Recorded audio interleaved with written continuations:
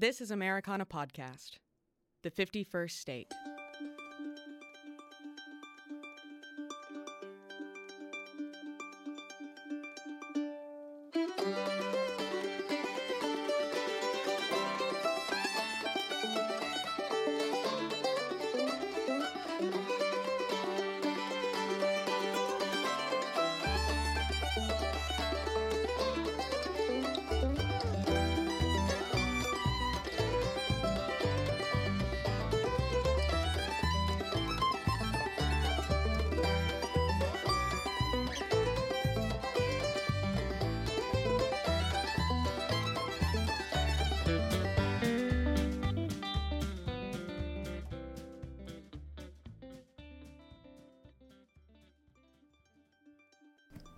Welcome back, Americana Podcast listeners. It seems we're back in that strange space and time where there are days that can be 70 degrees and sunny and beautiful. The birds are singing and the blossoms on trees are beginning to light up the branches like holy and natural Christmas lights. And then the next day, we're right back into the holds of winter that every year seems to overstay its welcome. You get just a taste of the warmth in your bones, and it's enough to whet your appetite for all the things that feel so far away. Long walks outside, swimming, afternoons on restaurant patios with friends, and the sun not setting at 4:30 p.m. It's like a brief kind of nostalgia. We know we had these things. They were in our grasp just a few months ago. But a few months of darkness is enough to make it feel like it's that much longer. And it's in this liminal space that it's nice to reflect on some things that remind us of these warmer points of time. It's in the sunshine and humid air of the summer of 2022 that we sat down with John R. Miller and Chloe Edmund Stone. John is a singer-songwriter and a West Virginia native, originally from the Shenandoah Valley. A longtime songsmith, Miller has been running in the Appalachian circuit for a few years before settling in Nashville. His first studio album, Depreciated, was released in July of 2021. Miller's songwriting style is as natural as a flowing river and is backed by a voice that has a crackling warmth to it. It is friendly and picturesque, even in his darker moments across the album. Backed by harmonies and an almost familial-sounding fiddle playing by Chloe Edmund Stone, who was a founding member of the group Locust Honey, the album is all parts familiar and strange. So join us today as our host Robert Earl Keane speaks with John R. Miller and Chloe Edmund Stone about songwriting, fiddle tunes, and more. I'm your producer, Clara Rose, and this is Americana Podcast, The 51st State. Wow. Looking over my shoulder, hoping nobody told her that I'm back in town. Every time I think I've gotten bolder, I'm looking over my shoulder, making sure she ain't around. Okay. Hello, everybody. My name is Robert Earl Keane, and you're listening to Americana Podcast, The 51st State, and our guests today are John R. Miller and Chloe Edmund Stone. It's Edmund Stone, correct? Yeah, that's it. And we are recording from East Tennessee State University, where Chloe went to school here. I did. I went here for a semester. Yeah, a semester. Yeah. That was good. And they study some of the stuff you do when you play, right? Yeah, that's actually why I came. I was in school in Asheville, and then I decided to drop out. But then they were like, "Do you want a scholarship for playing old time music?" And I was like, "Okay." So I read about Arthur Smith. Is that where you did some studies on Arthur Smith? I did, yeah. That was a couple of years ago, so it was later. But yeah, I did do some studying with her. Yeah, not with him, but I don't know anything about him. Can you just give me a short summary? Arthur Smith, the old-time fiddle player, is that exactly? Yeah, You're looking at me like, why don't you know that? No. He was the first president of the United States. How do you not know? Yeah. No. Well, so a couple of years ago, I got a grant through the Tennessee Arts Commission to study with a friend of mine, Matt Combs, to study the fiddling of Arthur Smith, and he was a Tennessee fiddler who he kind of like bridged the gap between bluegrass and old time. Okay. So everyone was like playing square dances, and like that was kind of the extent of the fiddle, and then he kind of made it more of like a show. And so yeah, we were just kind of studying like those tunes, and it was really cool. So just for my own purposes, what decade or age, what time frame Oh gosh. was he living? Or I think well, early 1900s. I don't remember when he died, Yeah. but it was a while ago. So, John, I understand you refinish old typewriters.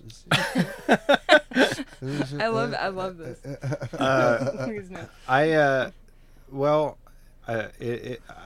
I wouldn't go so far as to say that. I do have a growing collection of them that I've kind of I just sort of got into while traveling around, like, because I use them, and finding ones that look like I might be able to fix them up, and I'll take them and I'll clean them up and try to adjust them and align them as best I can. But I'm definitely not an accomplished tech in any sense. I just I just sort of collect them and try to use them as much as I can and save them from whatever basement or garage they're languishing in. Sure. So do you use those in your songwriting at all? Do you type?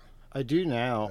Excuse me. I do now, but sometimes I'll usually start longhand, but in kind of my daily practice, when I say daily, but it's as daily as I can get to it. But I get that.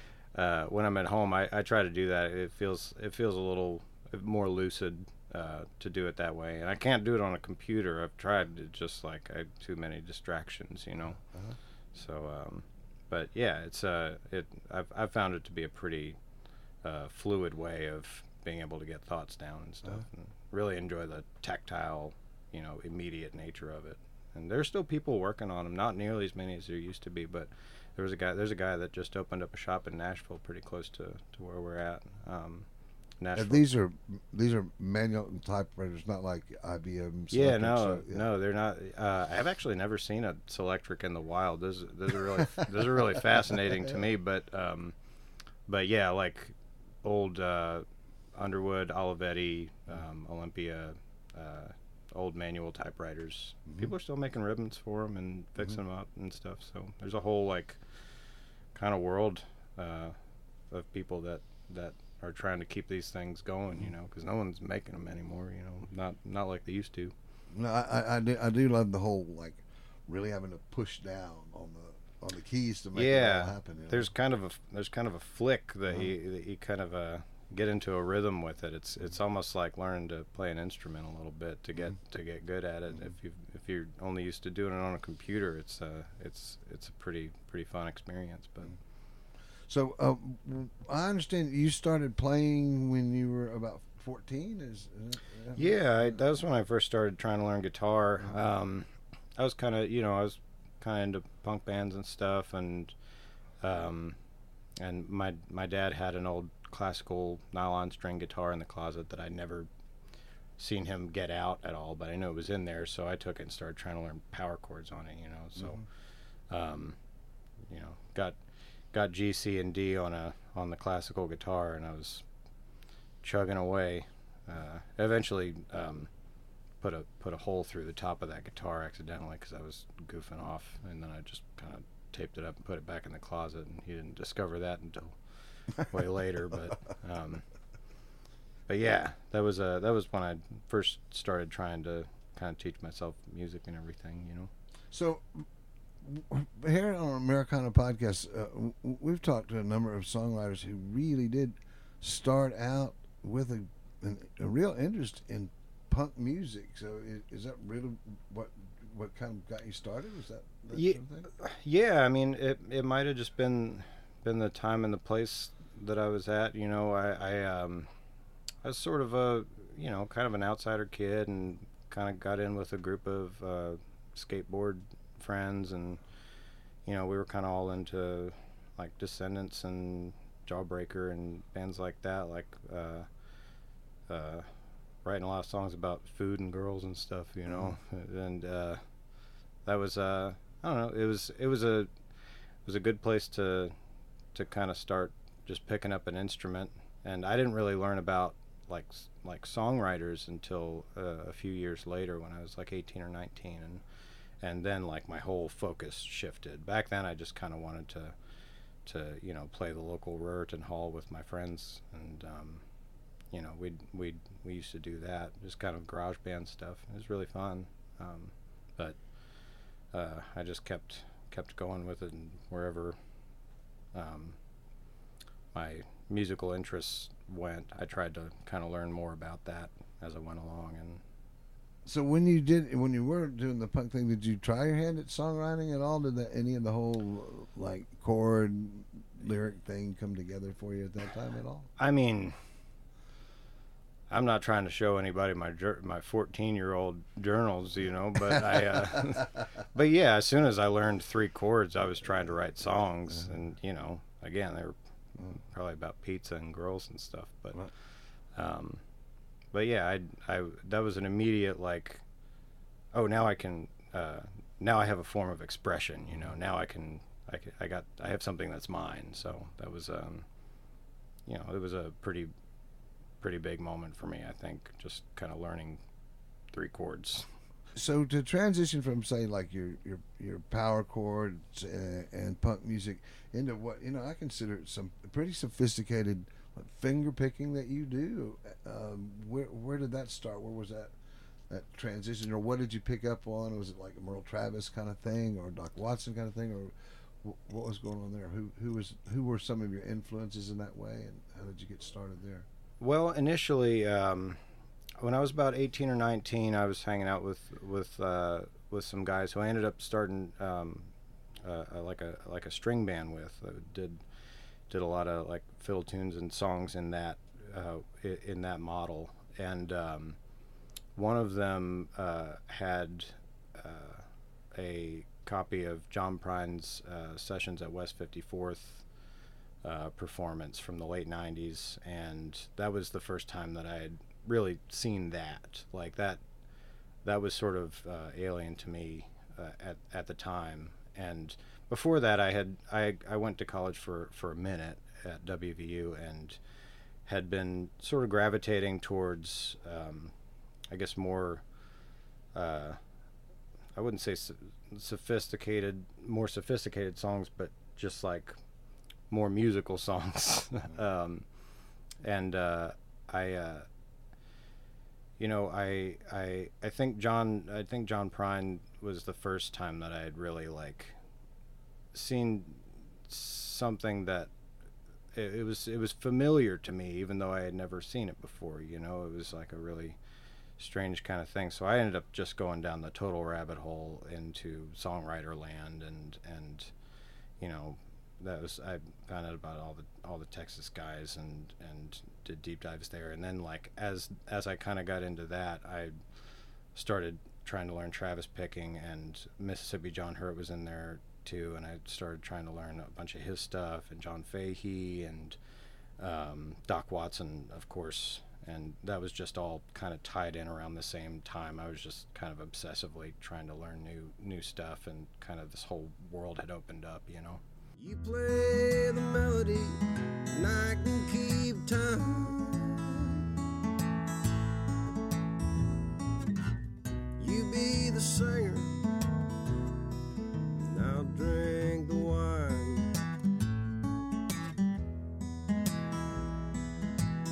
I'm just looking for someone to love me. Back to those songs. So you also written some songs. Locust Honey, that was a band you put together? Yeah. It was a string band. That's how. I mean, I knew John from before, but we kind of got to know each other when he played bass in that band. You were the bass player? Yeah. I was. Okay.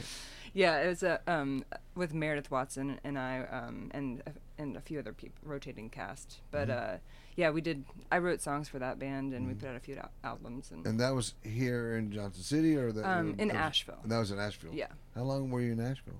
I was in Nashville for a few years, like 3 years and then 2 years or something. Yeah, beautiful town there. Yeah. And Yeah. it's grown quite a bit too, as well, It right? really has. Yeah, amazing.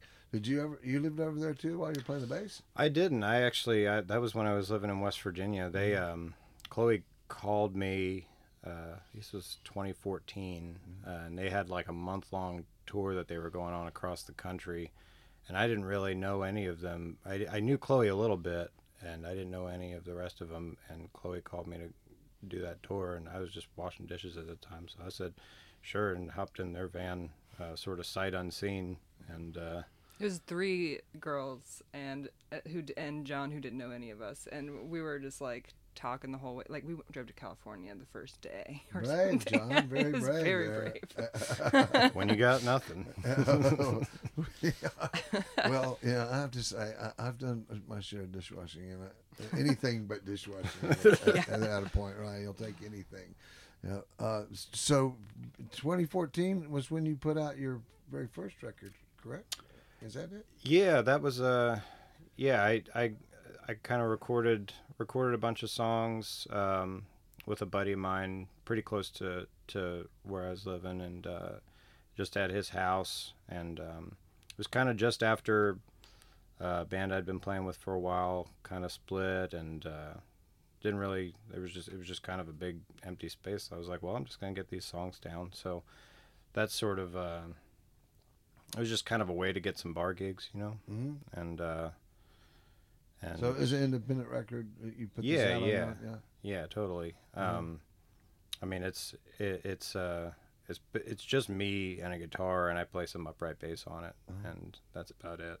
But you know, it ended up getting me a few gigs, and kind of got started doing something. So Is it still in print?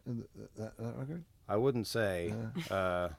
I just basically like got some CDs made up in some jewel cases, you know, and all said there are probably like maybe 300 of those, 400 of those in existence physically, and it's around the internet and stuff too, but it's And the name of that record? Service Engine. Okay, Service Engine. Yeah.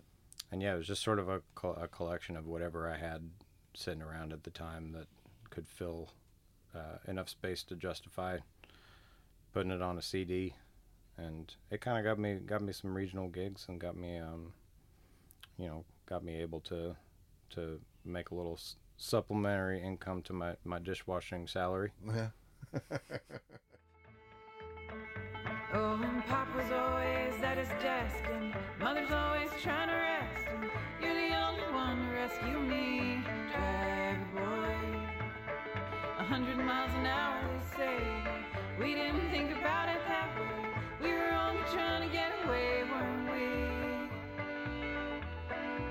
My driver boy.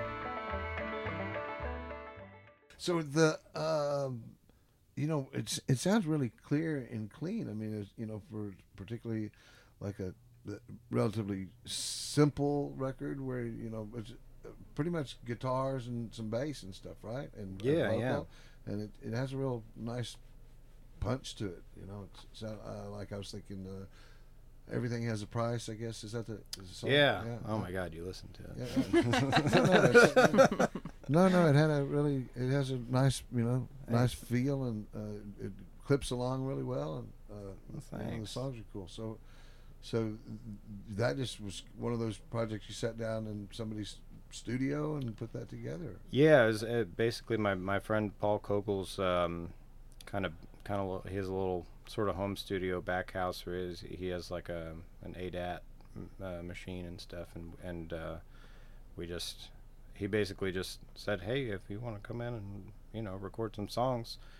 And I was like, I got some songs, yeah, sure. And that was just kind of how that happened. You know, he's very generous with his time, and he kind of did that with a bunch of our friends around the area. I think he just really liked working on stuff, and so yeah, went in there and did that in just a couple of days, and then ended up doing the next one with more musicians with him as well.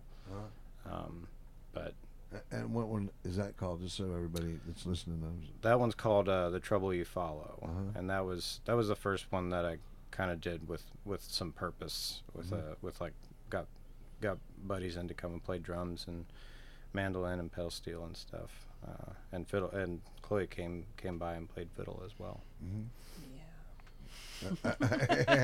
I didn't. Yeah. And that was a lot of project for you, Chloe, or That was when I first started playing with John, and so I barely knew those songs, and it was like 3 hours that I just like learned them and played them, and no, but it's still there.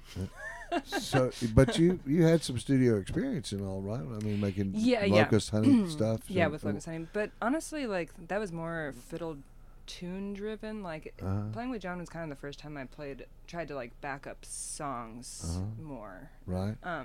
Than just like play, like have some words around fiddle tunes. I mean, we did songs a little bit with Locust Honey, so we don't get to talk about this as much as I like to, but when you are a player like on a record, and you're thinking in terms of like doing the best you can for the tune itself, what are you listening for?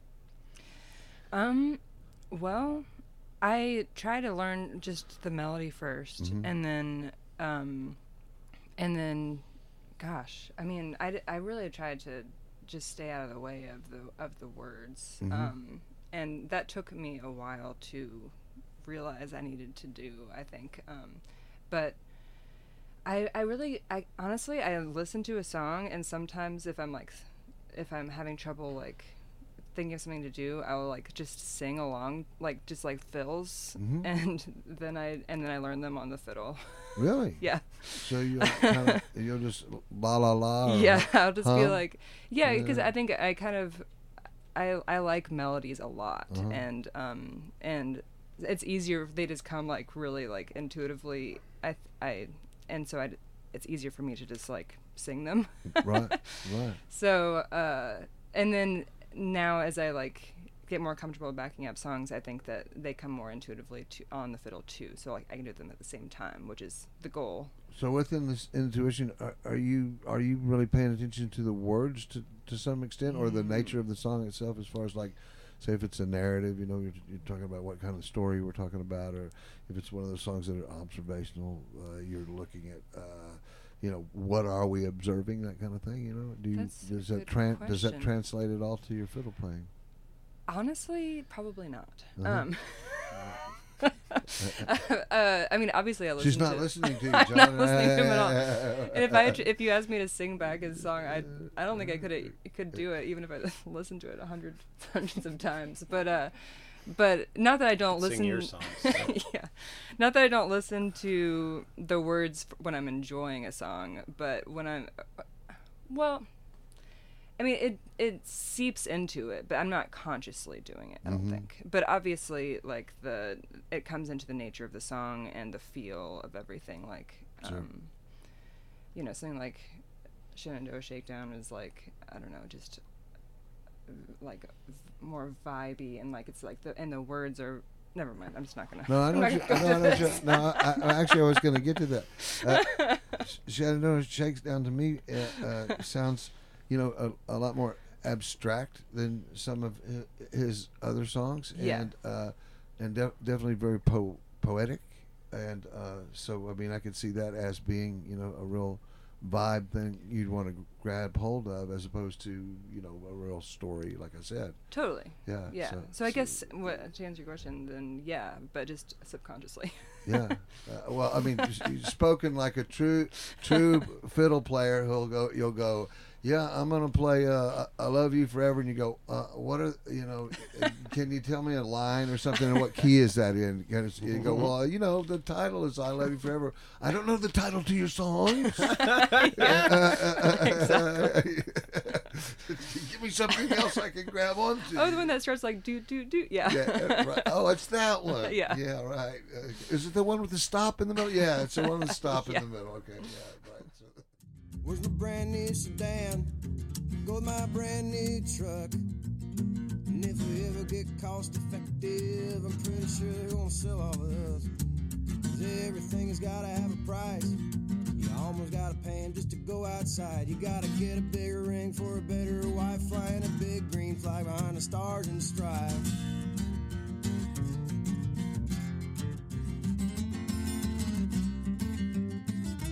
Might as well talk about that.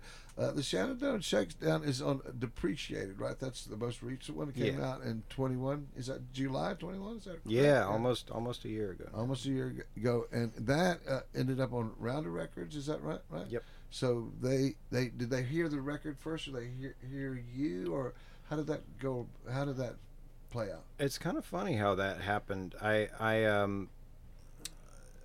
We did the record with my buddy Justin Francis, who's a really great engineer and producer in town, and our friend Adam Meisterhans is an old friend of mine from West Virginia who plays guitar all over the record, and I've played in bands with him in the past, and like I kind of wanted them to sort of double team the production of the record and kind of get a sort of a home team advantage on that. And you made this one in Nashville. I don't mean yeah, we did it at Sound Emporium in Nashville, and when, as the story as I've heard it, is that when Justin was mixing the record, there was another engineer in there that heard it, and like asked what it was, and like Justin asked if he could pass it along.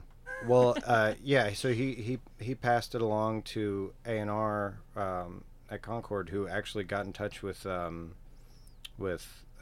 friend and manager Ian Thornton, and was interested in seeing if there was a home at Rounder for that, and it just kind of went from there. It was kind of a weird, like, I don't really know how all the pieces fit together here, but it ended up working out, and I was pretty grateful that it just kind of seemed to find a home on its own, because I was kind of planning on just self-releasing if it came down to that, and it sort of worked out. So there wasn't any like real delay as far as making the record and being able to put it on Rounder. That all kind of fell into place. Yeah, well, it was a funny time. We finished the record in January of 2020. That's when we recorded, and mixing was done in February. Mm-hmm. So by the time we kind of had mixes in hand, everything was kind of shutting down, and so things started moving really glacially. Mm-hmm. And it was just months of kind of talking like, this still happening? Mm-hmm. Awesome. So it ended up, we ended up, I think, by that summer, kind of getting a confirmation. So there was it may be, I don't know if, honestly, I don't really have a frame of reference for this, because this is the first time that I've had a record out on a label, Mm-hmm. But it seemed like it may have just been moving a little slower, because everything was moving very slowly at that time. Absolutely, yeah. So, but once it was out, how'd you feel about it? It's pretty. I'm really proud of the record, and I'm really glad that I got to do it with some really close friends, and it really, like, I don't know, it was a real vote of confidence that the decisions that I made to do that, and to do it with people that I really care about, ended up like being accepted by somebody, and seemed to be pretty well received too. So I'm very, very satisfied and grateful that things kind of worked out the way they did. And I think it's a cool record. I'm pretty proud of it. So. Naked Shenandoah shaking me down, banks lined with foam. I saw you trembling, all wrapped up in a towel, afraid to go home. And the sky, frozen black, covered my wayward tracks as I left to get stoned. So tell us about this the setup. Once you've set up the the dates as far as going into the studio and who you're going to work with, was this a do drums and bass kind of situation, or you go in there and everybody sits down and just starts running the tunes? How did that work? It was pretty quick. We did everything live except for a couple of overdubs after the fact. And fortunately, most of the people that were playing were people that had been kind of playing on the road these songs for a minute. And we had like a few hours of like pre-production at my house the night before. And then the next day we went in and did 3 days of just live tracking, including vocals of everything. And I think there might have been some percussion overdubs in those tracking days. And then after the fact, we got Robbie Crowell to come in and put some keys on it, and we were very fortunate to have him, and lucky to have Russ Paul come in and do a couple of pedal steel runs on some tunes. And those were the only post overdubs that we did. Everything else was live. Mm-hmm. So basically, you're talking about about a week's worth of work kind of thing. Yep. That kind of thing, and it was all wrapped up, and then so these are all your songs. Anything? Well, for instance, I really loved. I love anybody that is brave enough to create an instrumental and put an instrumental on there like that, and like that. What is it? Something about the valley? Yeah, What's Left of the Valley. What's Left of the Valley? Really, really beautiful piece. Thanks. I thought. Yeah, that was actually that was one that I'd kind of been fooling with for a little while, but Chloe was actually the one who convinced us to try it out for the record. Way to go, Chloe! Yeah. Yeah. I just thought it was really Yeah, it beautiful, is and it was beautiful. fun to play. Yeah, so we just kind of tried it out and ended up feeling pretty good. So what the hell? Just put it on there, I really I love guitar music and stuff. And again,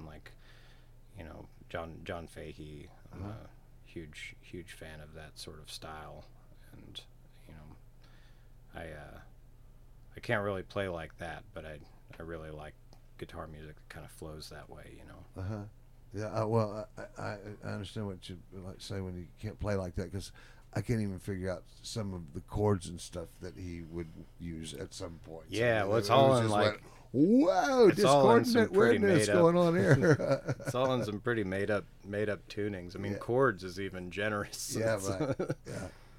I was a fan as well. I mean, I love the early Vanguard stuff because it was pretty easy to pay attention to. But the older stuff got really experimental. Man, when he got away from the more structured stuff and started really experimenting, it's really fun to listen to. But I wouldn't even try to learn that stuff. Yeah, and I wouldn't even try to turn somebody onto it. They go, "What are you talking about? I already have a headache." But also there's some really great tunes on there. There's one in the middle. So tell me about Coming Down. I felt like that had a really cool universal kind of theme to it, and in that it speaks to a lot of people. Yeah, I think so. That's the oldest song that made it to the record. I wrote that song probably 12 years ago or so, and played it with my old band that I had with Adam Meisterhans. That band was called Prison Book Club, and that was kind of where that song first popped up, and then it just kind of we stopped playing and kind of disappeared for a little while. And do you remember how you even start, since it's say the oldest song on the record? Do you remember how the song even got started, or what the inspiration was behind that? Well, I think I had been traveling for a few years at that point, and that was kind of all I wanted to do when I was growing up. I think I always kind of felt this sense of displacement where I grew up, and felt kind of this like I was always kind of looking for where I was supposed to be, or where I could call home, because it wasn't even like it didn't even really feel like where I was from or lived, and I think I read On the Road when I was like 17, and that that's when you read it, right? And I got obsessed with the idea of traveling. Like I was like, oh, that's where I belong, like nowhere, So I kind of 5 or 6 years into that, I started to wonder, like, where am I going to end up here? Where am I actually supposed to be? So I think that's probably about where that song came about. Just trying to trace the thread back to nowhere. Now the sky is coming down. Can't you see the stars falling?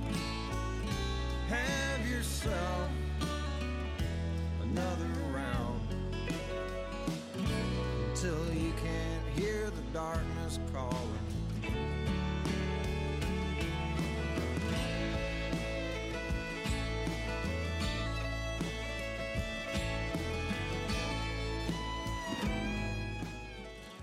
At Americana Podcast, it is our goal to define and expand on what makes Americana music what it is.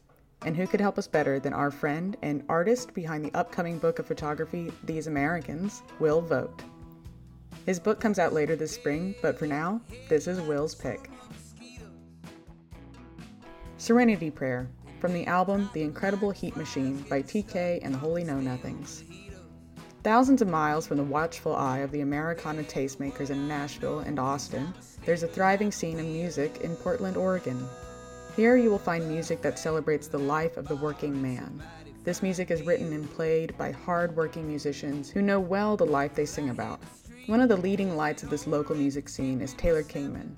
Operating out of the Laurel Thirst Public House, known as The Thirst to its regulars, Kingman has fronted multiple bands. But his current project, TK and the Holy Know-Nothings, is really worth a listen. Kingman describes this music of this particular project as psychedelic doom boogie. It is unclear what that really means, but it sounds like a well-crafted songwriting combined with rock beat. The Incredible Heart Machine was recorded in Enterprise, Oregon, a cowboy town at the foot of the snow-capped Wallowa Mountains. It was made live without overdubs on stage at the historic OK Theater. Kingman is backed by a band of local hotshot musicians, J. Cobb Anderson on guitar, Louis Longmire on bass, Sidney Nash on keys, and Tyler Thompson on drums, who combine for a groove that complements his honest lyrics and unique vocals. The album is a nice modern take on garage band sound, but it's the lyrics that really set it apart. Kingman sings what he knows, and that is the life of a working man, musician and otherwise. The standout track on the album, Serenity Prayer, starts with one of the more colorful opening lines heard in a long time. Woke up today with a head swarm of mosquitoes. They were dropping like flies, getting stuck drunk in stale mojitos. This song goes on to recount a day in the life of a musician with a keen eye for detail and an easy sense of humor. It is an uplifting, I'm making the best of my situation vibe that helps transform the brief account of a musician's day into a modern-day parable. For that reason alone, it makes it Will's pick. I was buzzing around with a stomachache, taking a sweet time. And from 6 to 8, we'll be playing all night. We're on a 12-step program, 1, 2 step at a time. Grant me the serenity to pay through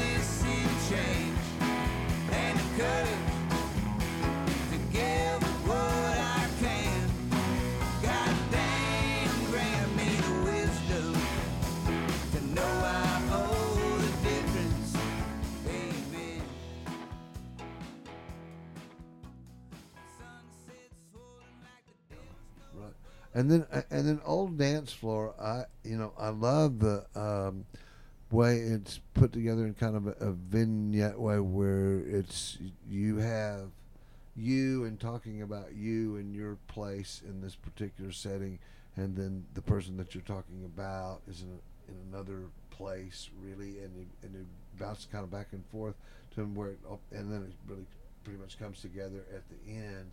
And I don't know.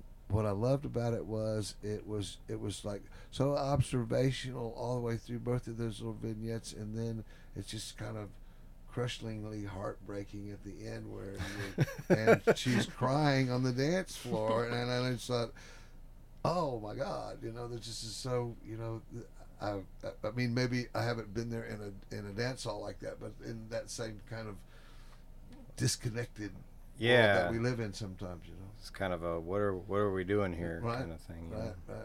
That was really, and the 2 left feet thing was a good line. I really like that. Thanks. Yeah. So that was, I thought that was really good. I like and like I said, the playing on that record you're playing. I'm assuming that most of the guitar playing is you're playing as far as like a lot of the finger picking stuff. Yeah, all the finger picking stuff is me, and I play electric, just like rhythm on a few of the tunes. But Adam does all the other guitars, like the slides Adam. And stuff. Yeah. Right. And I noticed that you stayed away from just like full blown like kind of electric guitar licks and stuff like that. It's from primarily relatively acoustic all the way through, and then the electric stuff is sort of takes a back seat to it a little bit. Yeah, I feel like that's kind of the I feel like that's kind of the intentional foundation. It's still a songwriter record, but it's just got a lot of bells and whistles. We also I felt like the more subdued approach there. Like I really love like J.J. Cale, and the kind of very kind of unassuming subdued approach to electric guitar, kind of over like cool songs with nice grooves. That's kind of where my head was at going into that. So. And did you play on that record? I did, yeah. Yeah, and did you sing on that record? I did, yeah. Yeah, all the harmonies. Yeah. So when you play the violin, are you always playing the violin, or do you do other things like play the viola or any other string instruments? Or no, just the fiddle. I play a little guitar, and that's pretty much where. Right, and then so you sang on it though, sang the harmonies and stuff. So how did you choose the harmony parts? How do you go about doing that? I mean, is it just sort of instinctual, or you think about, got to have this, this little thing right here has got to present itself a little bit bigger or something? Sometimes it's pretty obvious if the song kind of shakes out that way. It's like, okay, this is definitely a singing part. But a lot of the time I feel like it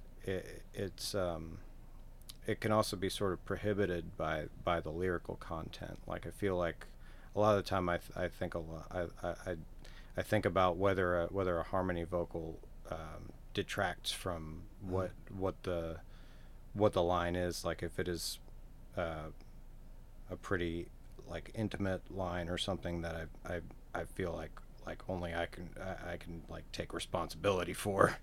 It feels like adding a harmony vocal in there might I don't know, be disingenuous in a way, but a lot of the time it's we're looking for places where we can add accents like that. And Justin also was very helpful coming up with, like, he's got a really good, sometimes you need someone there who's not in your head to figure out a better perspective, and he was very helpful coming up with some of those placements. Show me something I can't sell. Pack me up, wish me well. Tell that lady to go to hell when he don't come back on. I can't stick around no more. My hands are split, my back is sore.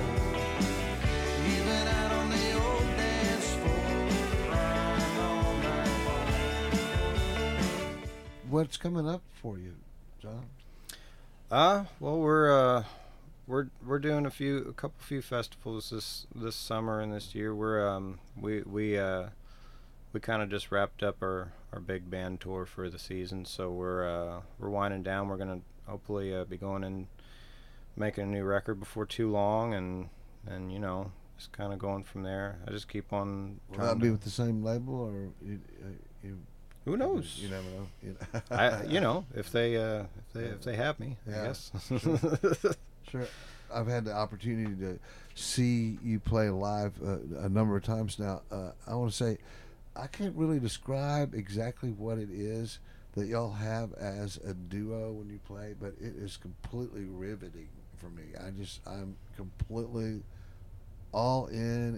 It's just this wonderful world that you create on your own. Number one, you get up there and you're clearly serious about what you're doing, and you're playing like really great songs with really great, the fiddle playing going on and harmonies and stuff. And it's one of those things that, like, just if you just pay attention for about 10 seconds, it just completely sucks you in as far as like your world, instead of like creating a world that we can all sit around in a bubble and eat sandwiches and drink Kool-Aid. It's more like, here's a world that you're invited to, or here's our party and you're invited, and you can come in and do what you want to do, but we're just here to like do what we do, and we want you to enjoy it. And it just completely grabs me as far as that way of being able to perform that way. And I'm in some ways I'm envious, because I'm like, I've seen other performers, and sometimes in my own things I'm like working too hard to catch some attention or something. But it's not that I'm not saying you're not working hard. You are working hard, but you are working hard on like what a great sound you're putting out. How you're putting out the great presentation of great songs. And so I just wanted to say that. And so when you go out on stage, doesn't seem like there's any real nervousness or anything, but at the same time there's a certain amount of like standing up there and doing the right thing. And does that just come naturally to you, or do you think about it? Oh yeah, every time I overanalyze everything. I'm overthinking it all the time, and then like when it's go time, you just go. Uh-huh. But yeah, I still get nervous a little bit before just about every gig, no matter what it is. I don't know. I don't think that's ever gonna leave me. But it's just like one of those things. Like, I know I'm gonna break a string. Like, that's gonna happen. First song, and it has happened. Right. So Right. But it's just I think it's just maybe a sort of a fight or flight, like the old brain's just trying to get me ready for something. I don't know. Right. So when you say like you encounter like a really rowdy crowd, I mean, how do you handle that? Well, I just start watching them. I get that. I totally get that. Yeah, I mean, I've had plenty of. The string band I used to play in, we used to play around one condenser mic, and we would play these like pretty rough bars sometimes, and it's just us, condenser mic, no monitors, people just going and doing their thing, drinking and getting in fights and stuff in some places. And so I guess maybe pretty early on I got kind of desensitized to the action. It's sort of entertaining to me, so and it doesn't really happen too often anymore, honestly, like but when people are really carrying on, I just kind of I enjoy that. I just kind of sit back and watch their show too. Sure. So Chloe, you just stand up there letting him take the bullets, or what? Yeah. Yeah, I mean, I love a rowdy crowd. Yeah, right. It's fun. Yeah. I mean, especially if they're rowdy and into it. Sure. If yeah. they're rowdy and just talking to each other, that's also, it kind of takes the pressure off a little bit. Yeah. understand. But I get the most nervous when people are just listening and Is that quietly. right? Yeah. Have y'all ever played the Birchmere in D.C., Alexandria? Oh, actually, we have. Yeah, The we Locust did, Honey. didn't we? Yeah. They listen there? They do. Yes. Yes. And they listen really intense. We- They're intense over there. Was that with the Seldom Scene? Was that? Yeah, we opened for Seldom Scene Uh-huh. on New Year's one year. Oh, with boy. Locust Honey, yeah. Interesting. It wasn't interesting. It was very interesting. No, it's one of my favorite rooms because how quiet they can be, and I always felt like it was one of the few places that, as an act, you can definitely play like your softest, most fragile songs, and people are going to listen. They don't get wiped out by the noise, and you also have an opportunity to talk where you're not. Just because you started talking, that doesn't mean they all get to start talking, Right, yeah. I spent countless hours walking among the rank and file, praying to some vague set of eyes that it's only for a while. Now I kneel before the only things I know, this set of keys, and I told you so's, that someday it'll be worth the mile. What we're always trying to do is expand and define Americana music and just talk about Americana a little bit. Do you consider yourselves an Americana act? Well, yeah, I would say kind of. It's a pretty big umbrella, so I feel like we're standing under it. So if you had it like, could you give me what you would consider a definition of Americana, or what really sets it apart from other genres of music? I think there's a freedom in the approach. There's definitely an aesthetic, but it's not. It almost feels like there aren't really rules, but you kind of know it when you hear it a little bit. It feels like people under that umbrella are more free to experiment with their songwriting than in, say, some more conventional and strict genres or labels.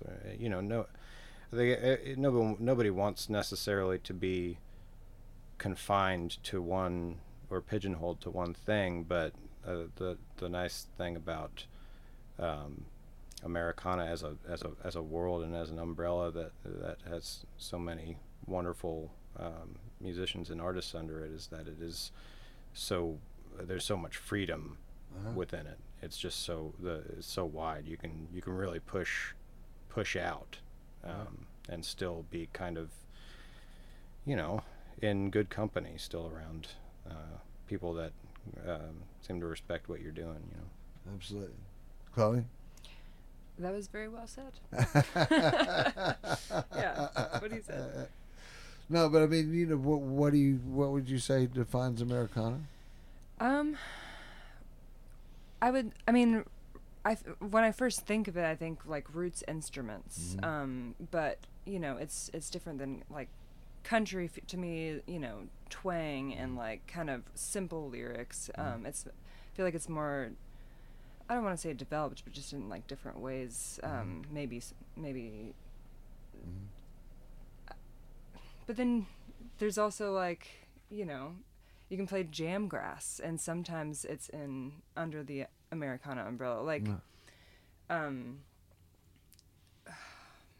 wow, that's. I would venture to say well. that traditional instruments aren't even necessarily a prerequisite. Maybe there ought to be an element of it, but like Danny Barnes uses like loops and beats and stuff, and like with his banjo stuff and.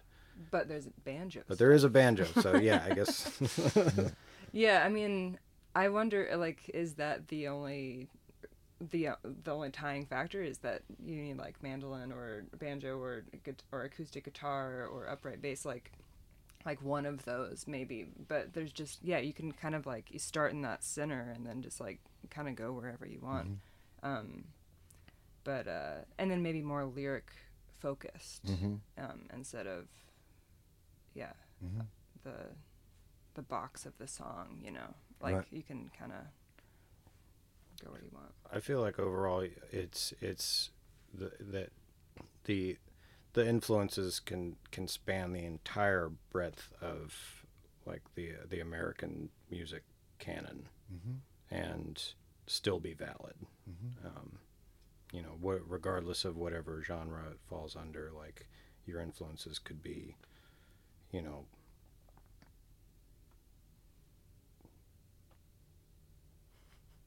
one of those American guys. Just trying to run through the Rolodex of people that I should talk about, but Are you working on any special projects? I've played a few solo gigs in the last few months that I'm excited to kind of like to dabble in that a little bit. And I haven't been writing as many songs like over COVID, like during the actual like staying at home time that I wanted to. That sentence didn't make any sense. But right now I am excited to kind of like write some songs, and I want to. John's got a cool like recording set up in the basement, and I would like to record some of these. Maybe do like an EP this year or something. But I don't really. I mean, I don't really want to like tour a ton behind it. I kind of like just like writing them and like putting them out, and then if a gig comes along, then maybe I do it. I do have one extra question. I did, like when I was looking up some information about you and stuff, I got John Miller. So I'm reading into this, and it says, "Oh, he's born in 1945," and I just kept going, and I went, "This isn't. No, he's not that old." And I mean, it's not even by not even. He's not. He's like a third that old or something. And what's going on with this? And so then I thought, well, and I never did know the significance of the R. Is this? Can you give me kind of a breakdown of what's going on here? Yeah. Well, first of all, there's a lot of John Millers out there. Yeah. I probably should have figured out a stage name, but it's too late now. Yeah. The R stands for Robert, actually. Oh, great. That's a my good dad's name. Yes. Oh, yeah. Oh, yeah. We're all about Thought it. about going by J Bob, but So this other John Miller, do you know I'm talking? He's obviously a musician or something. If you pulled him up, it's a lot of stuff. there was an old like in the 70s. There was a folk Apparently musician so. that I someone stopped reading sent when I realized I was wasting my time. yeah All of a someone sudden- sent me that, and I haven't like they just sent me that it exists. I haven't actually found it to listen to what it is. Yeah. I'm sure it's out there somewhere, but I'm sure there's going to be another one too after me. So Well, no, I don't think there's any other John R. Miller, so I think it's working. For yeah, me. the R is really key here. So I just didn't know if that had anything to do with the one that I pulled up. That I was like, oh, this is all wrong. There's one last thing, and this is a question to both of you. Here at Americana Podcast, we are always searching for. I know that there might be some on your record, but not a whole lot. So I don't know. This is a thought that you've had a lot, but we think about it a lot, and we feel like it's almost a crime that an instrument that is as beautiful and makes so many great sounds and on so many records for so many years is just known as the B3. We think it needs a new name, and we were wanting to know if you could give us a new name for the B3. There are no wrong answers, and so Chloe, you have any? You have a new name for the B3 organ? B3. Yeah. God, It's good. yeah, that is a good question. Drone pad. The This is not a fiddle contest, Chloe. You don't have to get nervous. Let me think about this for a second. Okay, John, do you have any? Do you have a new name for the B3? Church box. Yeah, nice. We like that. Uh-oh. Yeah, You're on the spot. there are no wrong answers.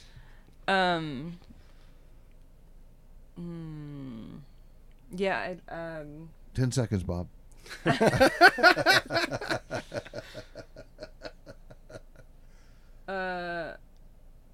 Oh my God.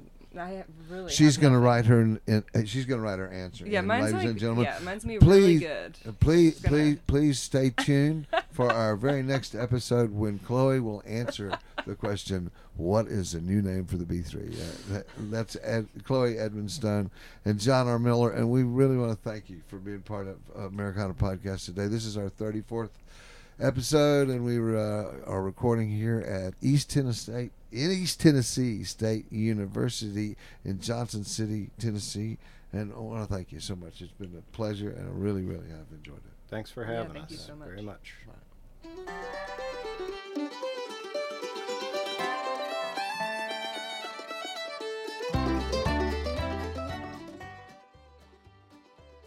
At Americana Podcast, we would like to thank our host, Robert Earl Keane, our guests, John R. Miller and Chloe Edmonstone.